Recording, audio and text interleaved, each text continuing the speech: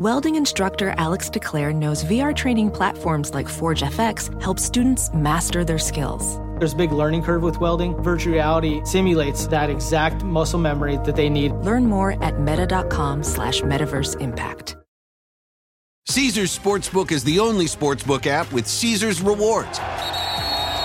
That means win or lose, every bet brings you closer to the types of perks only Caesars can offer. Like hotel stays at over 50 iconic destinations, bonus bets, daily profit boosts, tickets to the game, dining, and so much more. Whether you're a new or existing customer, Caesars Sportsbook is always rewarding. Must be 21.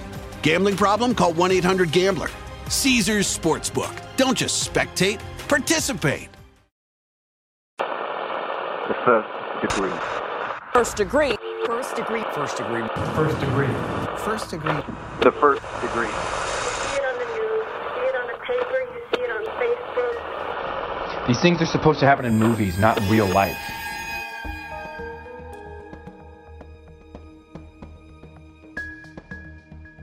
We finally get to Philly, we go to the grocery store, and I get a call from his sister, which is weird. I wouldn't normally get a call from her. I'm in the car, parking lot of Walmart, and she's like, "Have you seen the news?" And I'm like, "No, what are you talking about?" And she's like, "Just Google his name." And then she just hung up. Nothing else. She just hung up on me. So I immediately just Googled his name, and all of the articles are coming up. I throw up in the Walmart parking lot. I'm literally in shock. It was the craziest thing. Welcome to The First Degree, the true crime podcast that you might end up on. My name is Jac Vanek. I'm sitting here with Alexis Linkletter, and we are in this weird limbo week between Christmas and New Year's where nobody knows what they're doing in their lives. And I kind of love this week. I think we called it Trash Week, Rotting on the Couch Week. It's the week that has no time. You don't know if it's morning, night. You don't know what day it is. Is it a weekend? Is it Monday? Rent's due or mortgages are usually due in a couple days. We're in denial about that because we spent all our money on holiday gifts. Yes. It's a strange time of anxiety and pleasure. Yes. Strange blend of the two. I always have a weird anxiety this week. And I always am also this is the best week ever with no responsibilities for the most part. And it's an amazing gluttony week. I don't care about my daily step count that week. No. I just want mimosas when I wake up. Yes. I leave wrapping paper all over the place. Responsibilities go out the window. Yes. You know what it is? It's the week of Sunday Scaries. If Sunday Scaries was an entire week, it would be this week. Right. Because Sunday Scaries pleasure is a Sunday. But it's Sunday, also, Sunday. we know Monday is coming. Yes. Oh, that's so true. Well, I hope everybody out there is holding up okay. Totally. Well, it is our last episode of the year. So happy New Year to everybody. And I think that means we should probably just jump right in. Let's do it. All right. Well, that's enough of that. So let's turn down the lights. And turn up your anxiety. Because this could be you.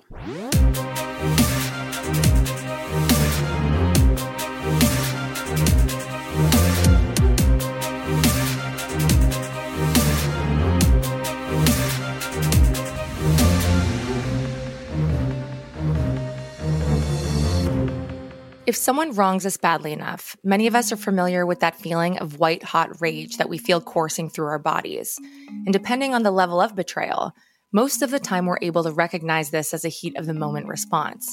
We're usually able to regulate our emotions back from the point of no return, stopping us from veering into the dangerous territory of saying or doing something we'll regret.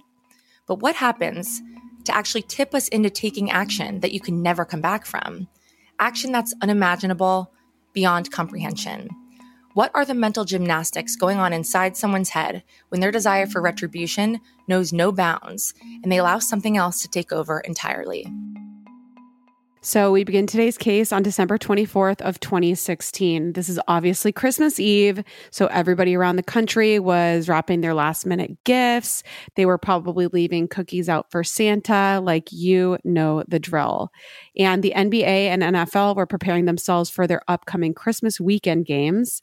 Sadly, actress Carrie Fisher remained in intensive care after an apparent heart attack aboard an international flight just the day before.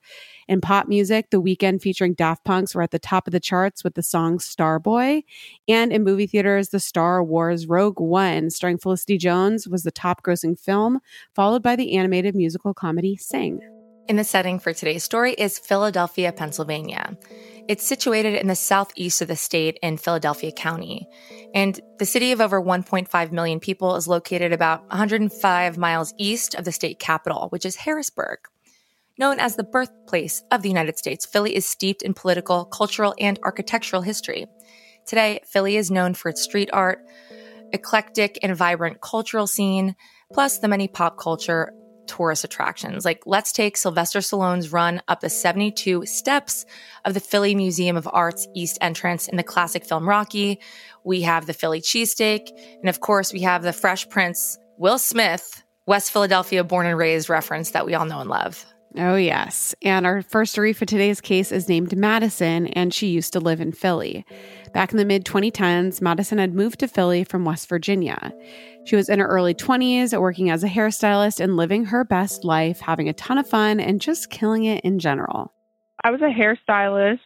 I worked like 6 days a week. I was very busy. No kids, no real commitment, just like kind of living. I'm from like a really small town and ended up doing hair in Philly. So it was like a totally different world. I was making a lot of money and just like having a lot of fun. One day, Madison was waiting for the bus, just minding her own business, when a handsome, confident man approached her. I was sitting at a bus stop waiting for a bus, and he just like pulled up, circled the block, and came back and got out of his car and approached me. I have done all my dating pretty much online, so having someone like approach me in person was kind of like new to me. So it was intriguing a little bit.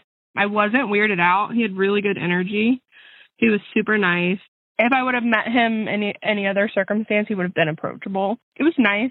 When he came up to me while I was sitting at the bus stop, he kind of started to tell me about his life because he was asking me like what I did. I had told him I was going to work, and so I kind of like explained what I did and stuff like that. We exchanged numbers.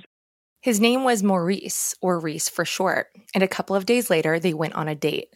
Maurice was not only tall, dark, and handsome, but successful. According to him, he ran his own business, and this was something that really impressed Madison.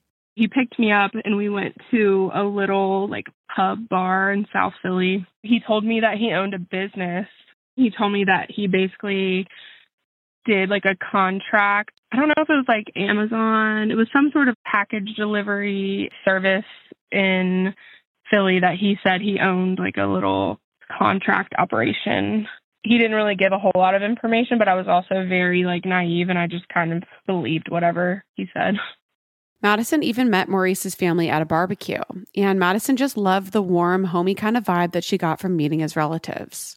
The attention that he gave me was very fulfilling because he was just constantly complimenting me and just making every single like thing about me when we were talking. So it just felt really good. We went to like a cookout. I think it might have been July 4th. And he took me to meet his family. And to me, that was like, oh, I'm meeting his family. It has to be like serious. They were actually cool. I was kind of nervous because the dynamics of family in Philly are a lot different than the dynamics of family where I'm from. So I was kind of nervous that I wouldn't really fit in, but everyone was really nice and welcoming. After that, things started to move a little quicker, like eat dinner together at each other's houses and like hang out basically all the time. Madison and Maurice had been dating for about a year when she went back home to West Virginia for the 2016 holiday season. I came home. My birthday is December 22nd, so I usually come home for an extended period of time for the holidays. So I was home the 21st of December all the way until like the 27th, maybe. I stopped hearing from him early Christmas Day was like the last time I heard from him. And I was obviously concerned. Around December 27th, Madison returned to Philly with her best friend who was visiting from California. After her return, Madison naturally wanted to connect back with Maurice, but she was still having trouble reaching him. She called him for 2 days straight, but there was nothing.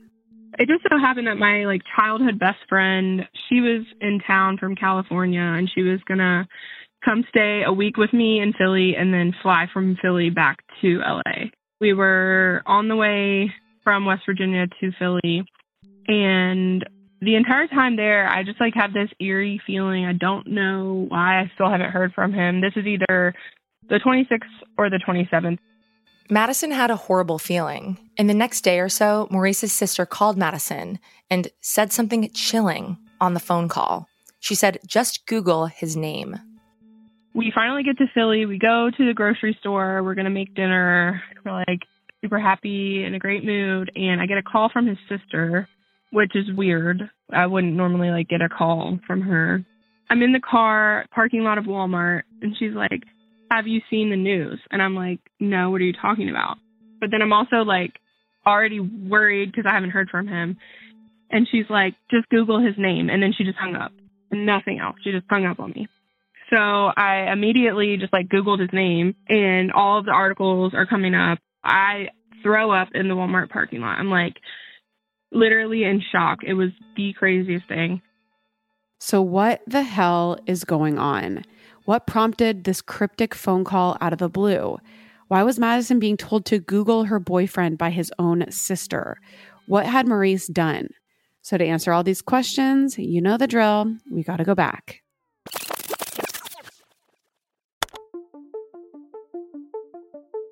So those articles that Madison was talking about, well, a few days prior, on the morning of Christmas Eve, 81-year-old Marie Buck was working behind the counter at her store, Marie's Grocery, on the corner of 6th and Titan Streets in South Philly. Marie had been running the store for over 43 years. That's a long time. And she and her husband of 61 years, Michael, lived just 2 doors down. The beloved mom of 3, grandmother, and great-grandmother was looking forward to retiring in a month's time to spend more time with her husband and her family. The holidays were a special time of the year for Marie, who dressed up as Santa every Christmas Eve as part of a family tradition and also regularly sang in her local church choir. But the Buck family's world was about to be forever turned upside down. Just before 9 a.m. that day, a man dressed in all black and wearing a hoodie approached the store. Taking just one step inside, the man shot Marie 10 times before fleeing the scene. An elderly friend of Marie's had also been inside the store at the time when the gunman struck. She wasn't physically injured, but she was obviously in an indescribable shock at the violence that she just witnessed.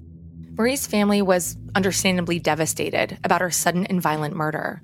So what could motivate someone to do something so awful?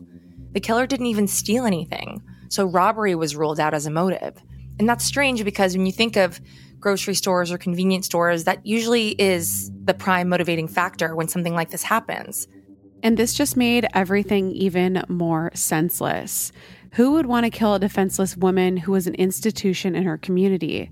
Marie was a key part of the fabric of her neighborhood. She was known by locals as Aunt Marie, and Marie's daughter described her as an angel. According to the Philadelphia Inquirer, she knew all of her customers by name and was the type of person who just let those who were going through tough financial times have some store credit. The city's police captain even described it as one of the more horrific murders he dealt with in almost a decade. And Marie's death shattered her family so much that it was soon announced they planned to close the store for good. So despite the fact that Marie's friend was a witness, the killer had his face covered, so it was going to be near impossible to get a firm ID from this interaction. When investigators reviewed surveillance footage from the vicinity of the store moments before Marie's murder, they saw a man double parking in a black Chevy Impala with tinted windows nearby. The driver, dressed in black with his face covered, got out and walked towards the store. Minutes later, he was seen fleeing from the store, getting back into the vehicle and driving away. But as the man's features weren't easily distinguishable, detectives would need more help from witnesses. Unfortunately, they'd also been receiving anonymous tips from the public tying somebody to the scene, and that person was Maurice. He owned a black Impala identical to the one in surveillance footage down to the dents in the vehicle. So police started looking at Maurice's cell phone records, and everything at this point was circumstantial, but nothing was definitively excluding Maurice from the scene. I'm 99% sure that there wasn't a lot of solid evidence. It was all circumstantial. They had a ping of his phone, like, near the general area of the store, but it wasn't actually at the store. I'm assuming you, like, left it in his car. Investigators soon learned Maurice could also have possible motive. Not only did he have links to Marie's family, but it appeared this was a matter of retribution. But what beef could Maurice possibly have with an elderly woman who was literally just minding her own business?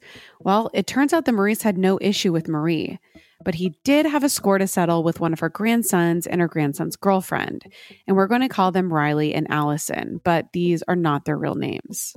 Maurice was Riley and Allison's drug dealer, and Allison had also been in a casual sexual relationship with Maurice previously. And this is something Riley knew about, I guess, and was seemingly okay with. 6 months previously, Allison was at Maurice's place alone while he went out to do a drug deal. Allison was chatting to Riley on the phone, and they conspired to steal Maurice's favorite gold chain, said to be worth between $5,000 to $10,000. They pawned it off for $2,000 and used the money to buy drugs from a different dealer. Maurice decided Riley was eventually going to pay for what had happened, in the worst way possible. He was going to kill him. He planned how he was going to do it, too. Riley worked at his grandmother Marie's store and was due to work on the morning of Christmas Eve. I know exactly what the motive was. He was selling drugs to a couple, a man and a woman. They were together, and I guess he used to, like, hook up with the girl in the couple. And at one point, she stole a $10,000 gold chain from him. And he still continued to, like, sell drugs to both of them. And I knew that because he told me that all of this was happening and that she stole it and there was no way for him to get it back. And he still hooked up with her for a while after that. I knew that backstory already. Part of what made Marie's death so tragic was she wasn't even meant to be working that day. Riley was due to work, but he overslept, so Marie covered his shift, but Maurice had no idea that any of this had happened.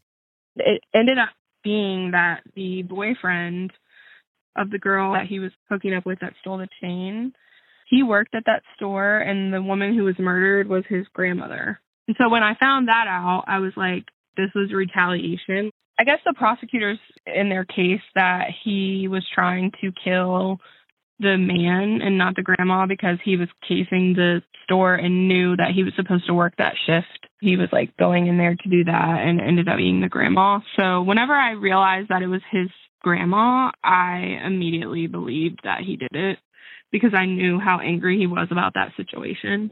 Riley and Allison cooperated fully with police in the murder investigation, and there was no reason for detectives to suspect they were involved in Marie's killing. Of course not. Riley was just as heartbroken as the rest of his family that his grandmother had been so callously murdered. And I'm sure he blamed himself. I mean, homie overslept. Yeah. And the oversleeping, I would beat myself up over that. I'm not saying he should, but I would. Yeah, no, I know. I would too. So police knew Maurice had a long rap sheet for drug offenses, and he was suspected of being involved in another drug-related shooting back in October of 2015. Late on December 28th, 31-year-old Maurice was arrested. And this was when Madison was at the grocery store and got the call from Maurice's sister, sending Madison into a tailspin. She didn't even seem upset. It just seemed kind of, like, funny to her, honestly. It was like she was trying to shock me or, like, hurt me. She just didn't seem to, like, take it very seriously. I don't really remember the drive home. I just remember being in, like, total shock. And then we get home and I'm just, like, hysterically crying. My friend, like, has no idea what to do. I don't even know why I'm crying. It was just, like, such a shocking, weird feeling. Then the phone rang again. This time it was Maurice. And this was the first time Madison had had a chance to talk to him at all in the days prior and talk to him about what had happened.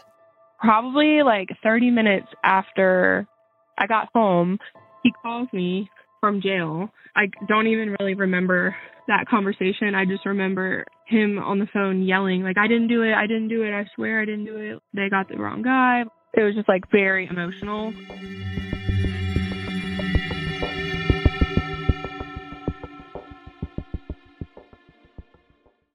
Fuel up fast with Factor's restaurant quality meals that are ready to heat and eat whenever you are. No prepping, no cooking, or cleanup needed. There's over 35 different options to choose from every week, including Calorie Smart, Protein Plus, and Keto.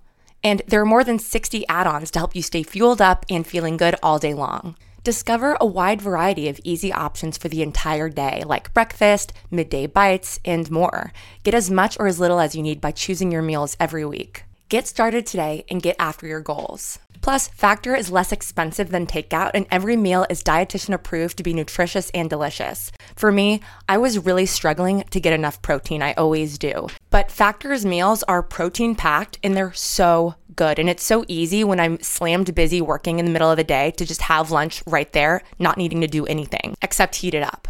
Head to factormeals.com/firstdegree50 and use code degree50 to get 50% off. That's code degree50 at factormeals.com/firstdegree50 to get 50% off.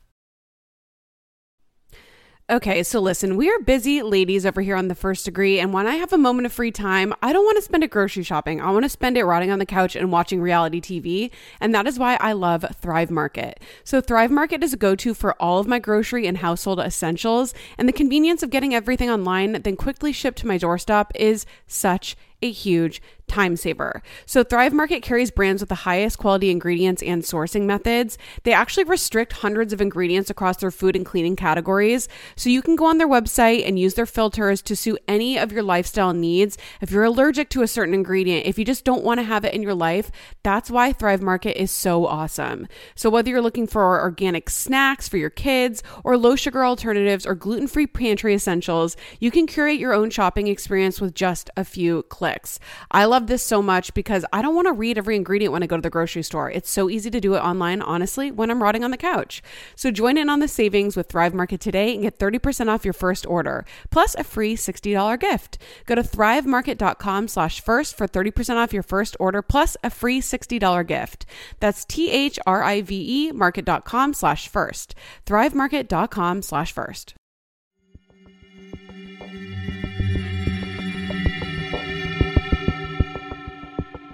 31-year-old murder suspect Maurice Greene denied everything to police, but by now they knew he'd gone to the store, expecting to find Riley, but unaware he wasn't at work that day. And despite Maurice realizing Marie was working instead, he still went ahead with taking out his revenge anyway, on a completely innocent woman. It was this action that prompted the city's police commissioner to comment, "It's downright evil when you think about it, because at some point in time, you knew who you were firing at. You knew who was in that store. It's pure evil." Maurice continued to deny any involvement to Madison, and Madison herself was in total shock for many obvious reasons. She thought she was dating a man with his own business, with his shit together, and now she's having to come to terms with the fact that she had been misled about who Maurice was for more than a year. She had no idea that Maurice even sold drugs, and she had no idea who any of these people even were.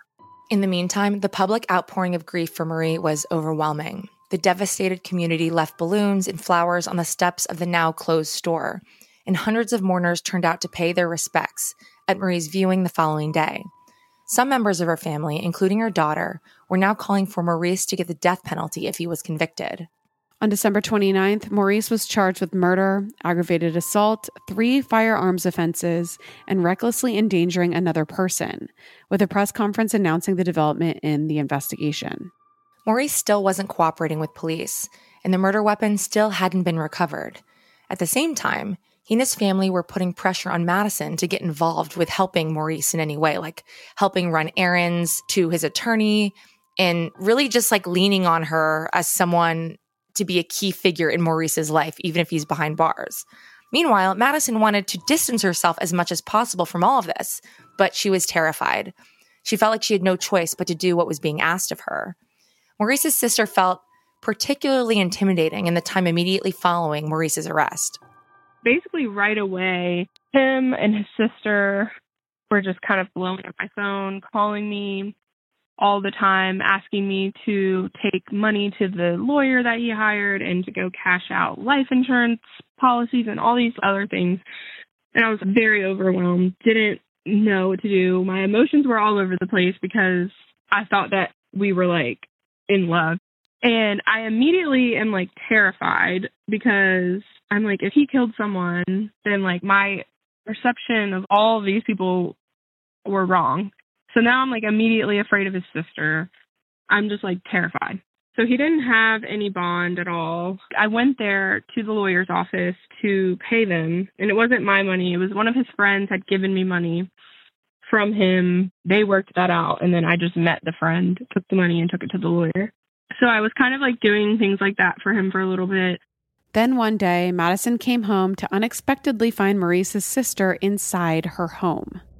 The next day, I wasn't answering his sister's phone calls because I was at work, and I get home and she's inside my house.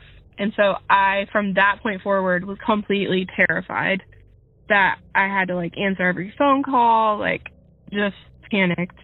And so that's kind of like how I got into the space of like staying with him for a few months and like visiting him and not just completely ignoring it because she knew where I lived and I was just scared.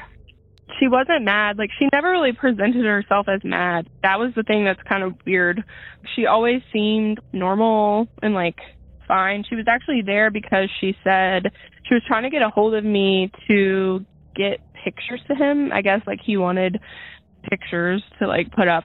And she was trying to get a hold of me so that I could send them or take them. And so she just had brought those over. She came all the way in my house, and then she was, like, in the back fenced-in patio area, just, like, sitting there. So I didn't even know she was there for a little while. And then when I, like, noticed, she was just like, oh, yeah, I was just here to, like, give you these.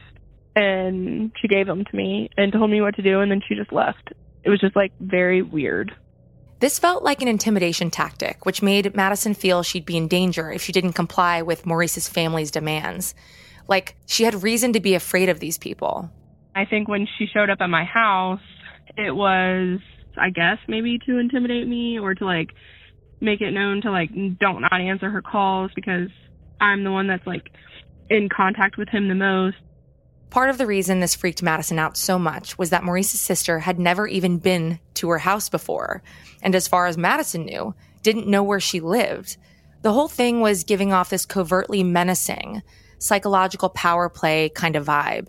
And as a result, Madison felt like she had to play ball and go along with what they wanted. She was young, she was scared, and she was in over her head. And as a result of all of this, she ended up visiting Maurice in jail to try to keep up the appearance that she was still aligned with him to some degree, worried about what would happen if she expressed otherwise. I only saw him maybe like 5 times, and 2 of those times we were not behind glass and we were like away from guards. And that first time that we were away from the guards, I was like, did you do it? And he just like looked at me with like a long pause and like didn't say anything. But to me, that was confirmation that he didn't. But he didn't say anything at all. So I just was like, did you do it? And he was like, basically like yelled at me and like asked me why I would ask him if he did it. And that the prosecutors were like setting him up because there was a connection between the woman and him because of the chain drug dealing situation thing. And so he basically just said that it was a coincidence and that he didn't do it. And he kept reiterating over and over again that there was no evidence. He would just be like, I didn't do it. There's no evidence. There's no evidence. Like, that was just all he would ever say. He was kind of just like manipulating me. Like, he'd be like, I wouldn't, blah, blah, blah. Like, just coming up with all these different stories of like all these like excuses. Madison eventually learned the shocking truth about Maurice's family and the people that she'd met previously at the barbecue. Some of them were in jail for murder. It took a long time for me to put it all together. It ended up being at that party that we went to on 4th of July was not his actual family. It was just friends, which I didn't find out until later. Over time, I did find out that his actual family were very troubled. His mom actually was in jail. I believe she was in jail for murder too. I don't really know about his dad. Like, all of his uncles and cousins, they were all like drug dealers. Like, that was kind of what their family was about for generations. I still don't really think it was like purposefully, like, I think he just considered them family. And so it wasn't like a huge red flag for me because I didn't think he was lying. But I do now, looking back in hindsight, I think without that piece, if I would have went home to like his actual family, things would have been different just from the beginning. Even though Madison realized Maurice had murdered Marie, she was afraid to dump him and she was afraid of his associates. So she maintained the relationship. And during their time together, she'd seen a truly frightening side of him. And knowing the evidence was pointing at him as Marie's killer, she shuddered to think what could happen to her if Maurice ever got out. There was one incident. I was living with him at the time, and this was like 6 months before the murder. I was living with him, and we got in an argument. I don't remember about what. It wasn't very significant.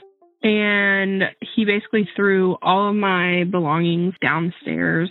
So much stuff shattered and broke. And he's like throwing all this stuff at me and like down the stairs. It was like a version of him I had never seen before. And I got my own place, but we were still together.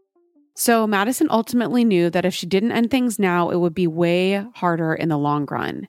It was her police interview that really gave her this epiphany and gave her the clarity that she needed. I went to the homicide unit and I had like this whole interview, and there was like some pictures that they showed me when I got interviewed of his car. I think there was a picture of him walking on the street, but you couldn't really tell fully if it was him, but they showed it to me to like see if I thought that it kind of looked like him. And then when they searched his house, they found a gun case, but they didn't find a gun. So they did have evidence, but it wasn't, according to him, like super solid evidence. I remember when they showed me the pictures that I was just describing, like the figure, the dark figure, I knew it was him. I was 100% sure it was him. And I like remember in that moment realizing that he actually did it and like losing all hope that maybe he didn't. I remember I was like crying when they were interviewing me, and I was like in a state of shock. And the homicide detective was like, "You had no idea who you were dating, did you? We already like looked all into you. Like, we know you're from a small town. Like, you just didn't know him. Like, you didn't know who this person was or what he was capable of. You need to stop talking to him, and you need to stop visiting him, and you need to just let this go and start dating better people." He was a drug dealer, but I didn't find out that he was a drug dealer for like a very long time into our relationship. He lied about it and did a good job lying about it. And I think that was more so what they were referring to. Like, you didn't know that he was selling drugs. And if you did, you didn't know it was like to this degree. And you didn't know about any of his previous charges, because I didn't. I had no idea that he had ever been in jail previously, which he did multiple stints in prison. They were just trying to help me because I was like a young girl dating somebody way older than me and just like not in a good crowd, I guess.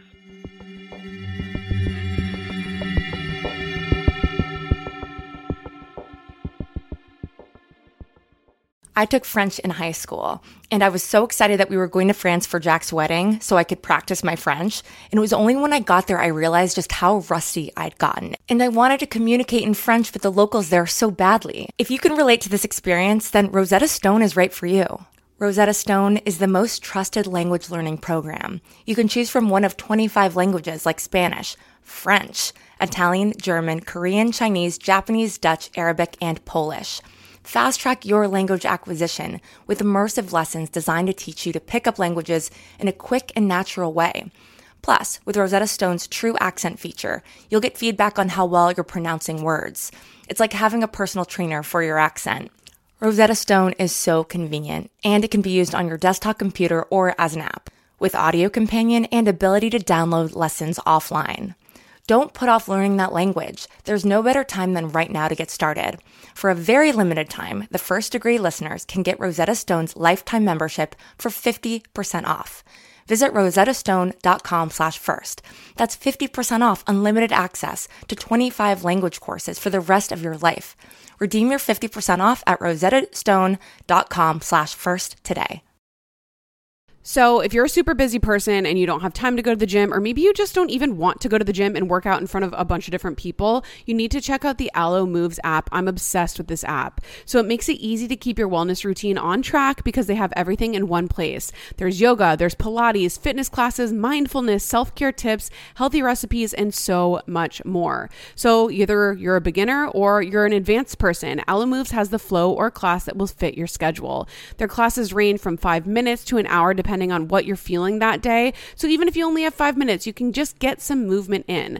I used Alo Moves all during the pandemic. It was amazing. Like, I was on my yoga journey and I was obsessed with it. So you can find stress relief with meditations, affirmations, face yoga, gua sha, dry brushing, and journaling for those quiet moments, even if you don't really want to get a workout on. And when it comes to sleep, it's just important as fitness and nutrition, and they've got you covered with Alo Moves. So unlock your personal wellness routine with Alo Moves. Go to alomoves.com and use code FIRST for an exclusive 30-day free trial and enjoy 20% off an annual membership. That's alomoves.com, code FIRST, ALOMOVES.com, code FIRST.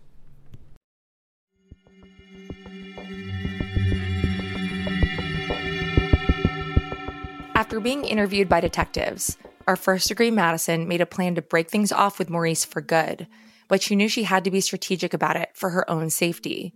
She didn't tell him or his family straight away. She maintained contact so that they thought everything was normal. In that moment, I was like, okay, I'm going to accept that, like, he did this. Like, I can't stay with him. I have to come up with a plan. Kind of like all of this was happening, like, subconsciously. Like, I wasn't having these actual thoughts, but, like, I was, like, feeling it. And I kind of knew in that moment, like, all of my communications with, like, him and his family were more so out of, like, protection for myself. And, like, shortly after that, I made a plan to move and, like, leave the city because I knew I wasn't going to stay there and not talk to him anymore because I was way too afraid to do that. So I started, like, putting that plan in action, like, shortly after that. I didn't tell him anything. I just acted as if everything was totally normal on my end. My plan was just to move back home. I had never told him where I was actually from, which, looking back, I don't know why I never did, but I just lied about where I was from. Maybe I was, like, protecting myself.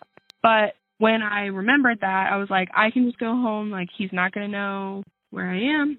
And so I just, like, made a plan with my mom to, like, move back home. But I had to wait till my lease was up. And it was, like, 6 months out. So I ended up staying there for 6 more months. I still spoke to him all the time. I didn't visit him as often, but I still spoke to him, answered his phone calls. If his family reached out, I would answer and, like, you know, take their money that they wanted me to put on his books. I would take it there and do that for them and, like, little things like that. But I was totally moved on romantically, but he didn't know that. And you'll be relieved to know that Madison succeeded in escaping and moved back home with her family as soon as she could. But this entire experience had completely shaken her sense of safety. She found herself not wanting anybody from her life in Philly knowing anything about her at all.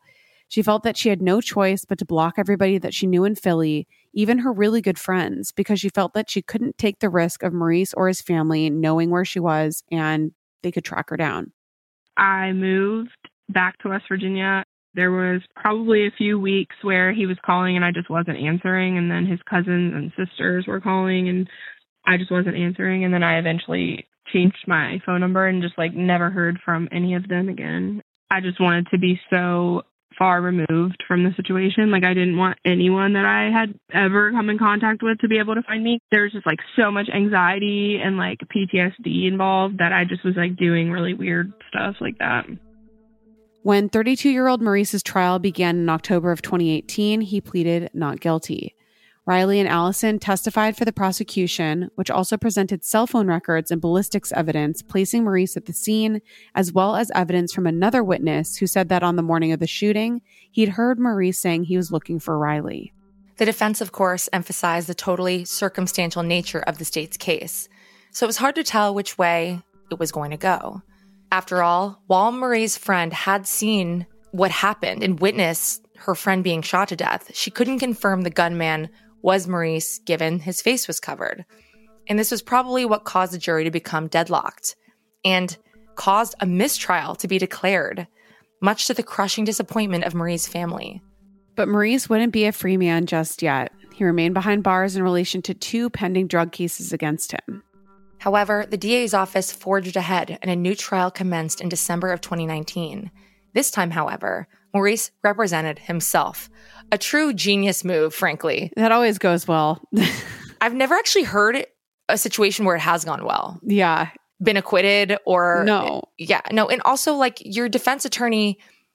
you were pretty guilty and you had a mistrial. Why would you fire that attorney? I know. They're obviously doing a good job. Good job. Yeah. It's strange. Weird narcissist. Absolutely. So as he represented himself during the second trial, he claimed the prosecution had no idea what happened because, quote, they weren't there. Incredibly, Marie's friend, who was 92 years old, showed up yet again to testify. She never should have had to do this twice. It was traumatizing enough witnessing the murder of her friend, but she did so, and she testified for the second time against Maurice. This time around, though, there was no question for the jury whatsoever. Maurice was found guilty. He was sentenced to life in prison for first-degree murder and an additional 9.5 to 19 years for firearm offenses and recklessly endangering another person. With Maurice's conviction, Madison was overwhelmed with relief. She finally felt safe.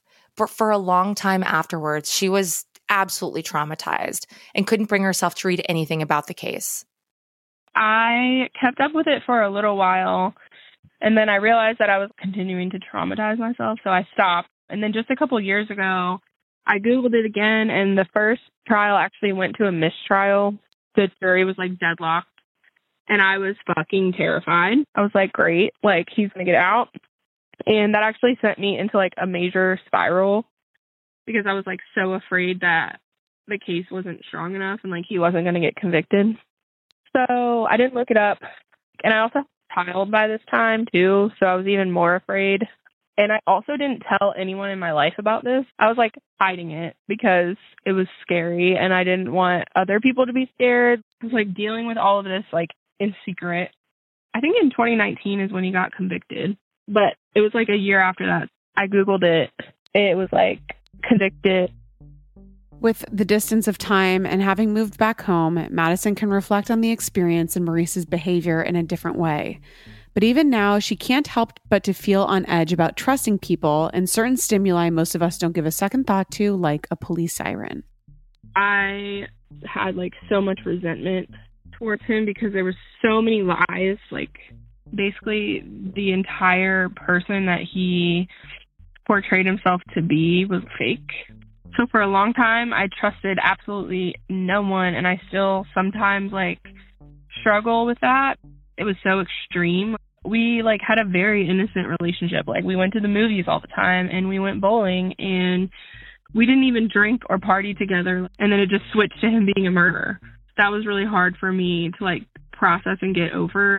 I just started to be able to hear a siren and not freak out, which is so weird because like, why would a police siren scare me? But like anything having to do with police or like crimes, like it would just scare me. Like it just was so terrifying for years. And I just started to like process that I'm okay and that like what he did has nothing to do with me, and I was just a normal person with like an open mind, and I didn't want to judge him for like his parents and his family.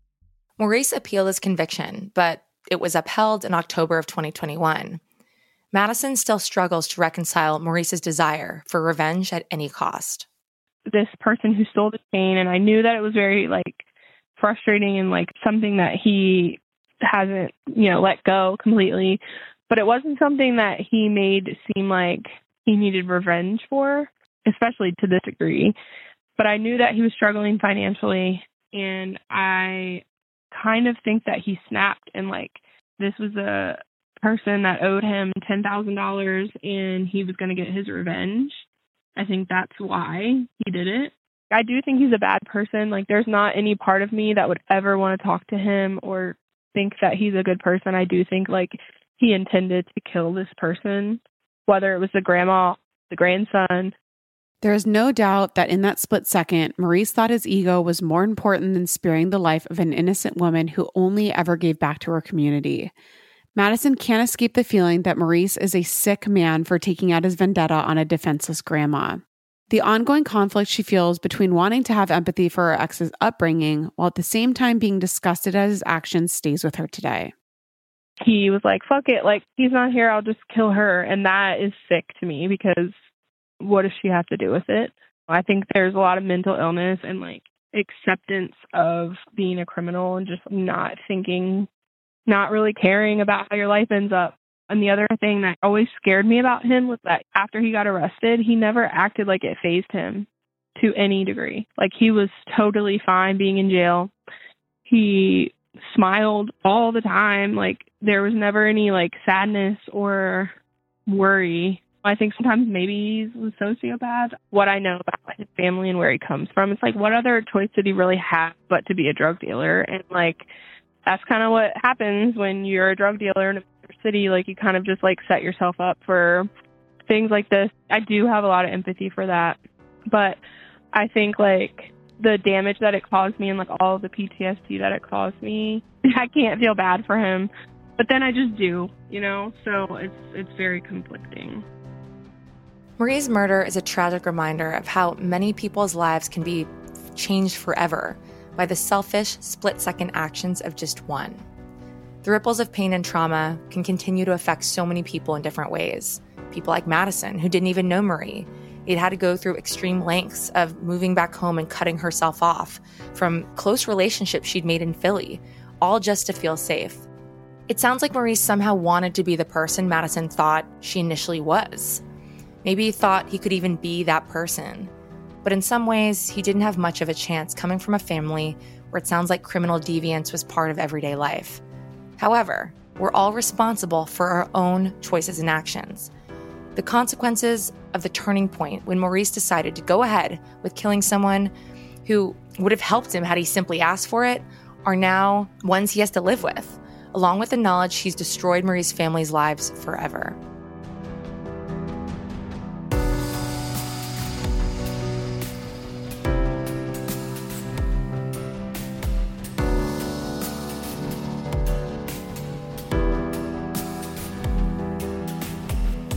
A huge thank you to Madison for being our first degree guest for today's episode. If you are listening out there and you have a story to tell, please email us hello@thefirstdegreepodcast.com. Follow us on Instagram. Join our Facebook group. We are talking true crime all the time. Join our Patreon if you want any more full-length true crime episodes. Submitted by our listeners. And stick around tomorrow because we'll have a brand new episode of Killing Time right in your feed. And remember, only you can prevent serial killers. And keep your friends close. But not that close.